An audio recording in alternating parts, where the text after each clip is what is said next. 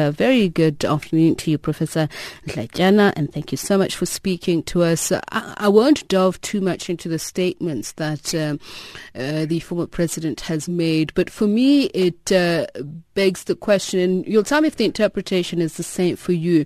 Is he really then emphasizing or illuminating the role of universities in bringing about change in society, transformation in terms of the roles that the institutions can play?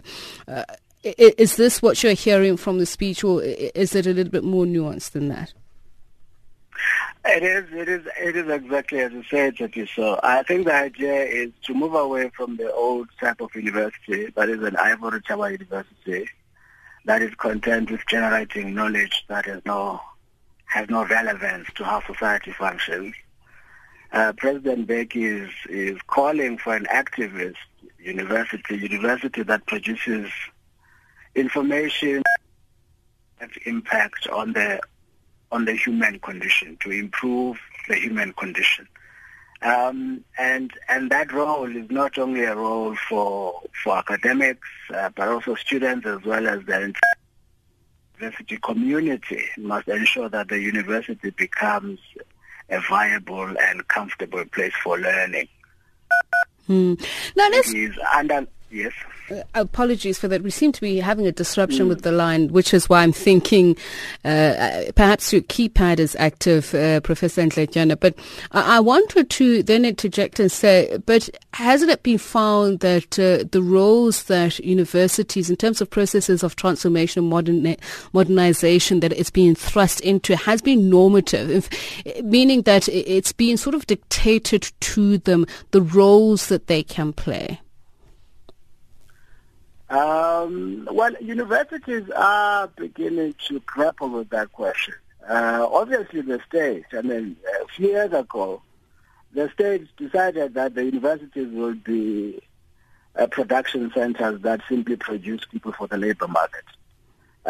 So humanities and social sciences took a knock because these were considered luxury subjects that the state could not afford. So if you did engineering, for instance, and all the hardcore stuff, science stuff, you are fine.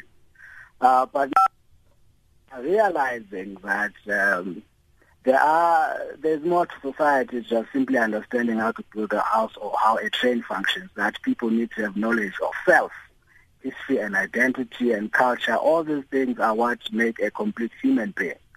And universities in the last few years certainly have been saying we need to also look at have designed our curriculum. Content in this curriculum produces an uninformed student that is not necessarily complete in what a student ought to know about society. So you have an interactive exercise now. I think the state does expect universities to play a meaningful role in terms of producing information that is relevant, this and that. But at the same time, I think there's acceptance that universities need to define a role for themselves, but ultimately their role should be beneficial to the whole of society.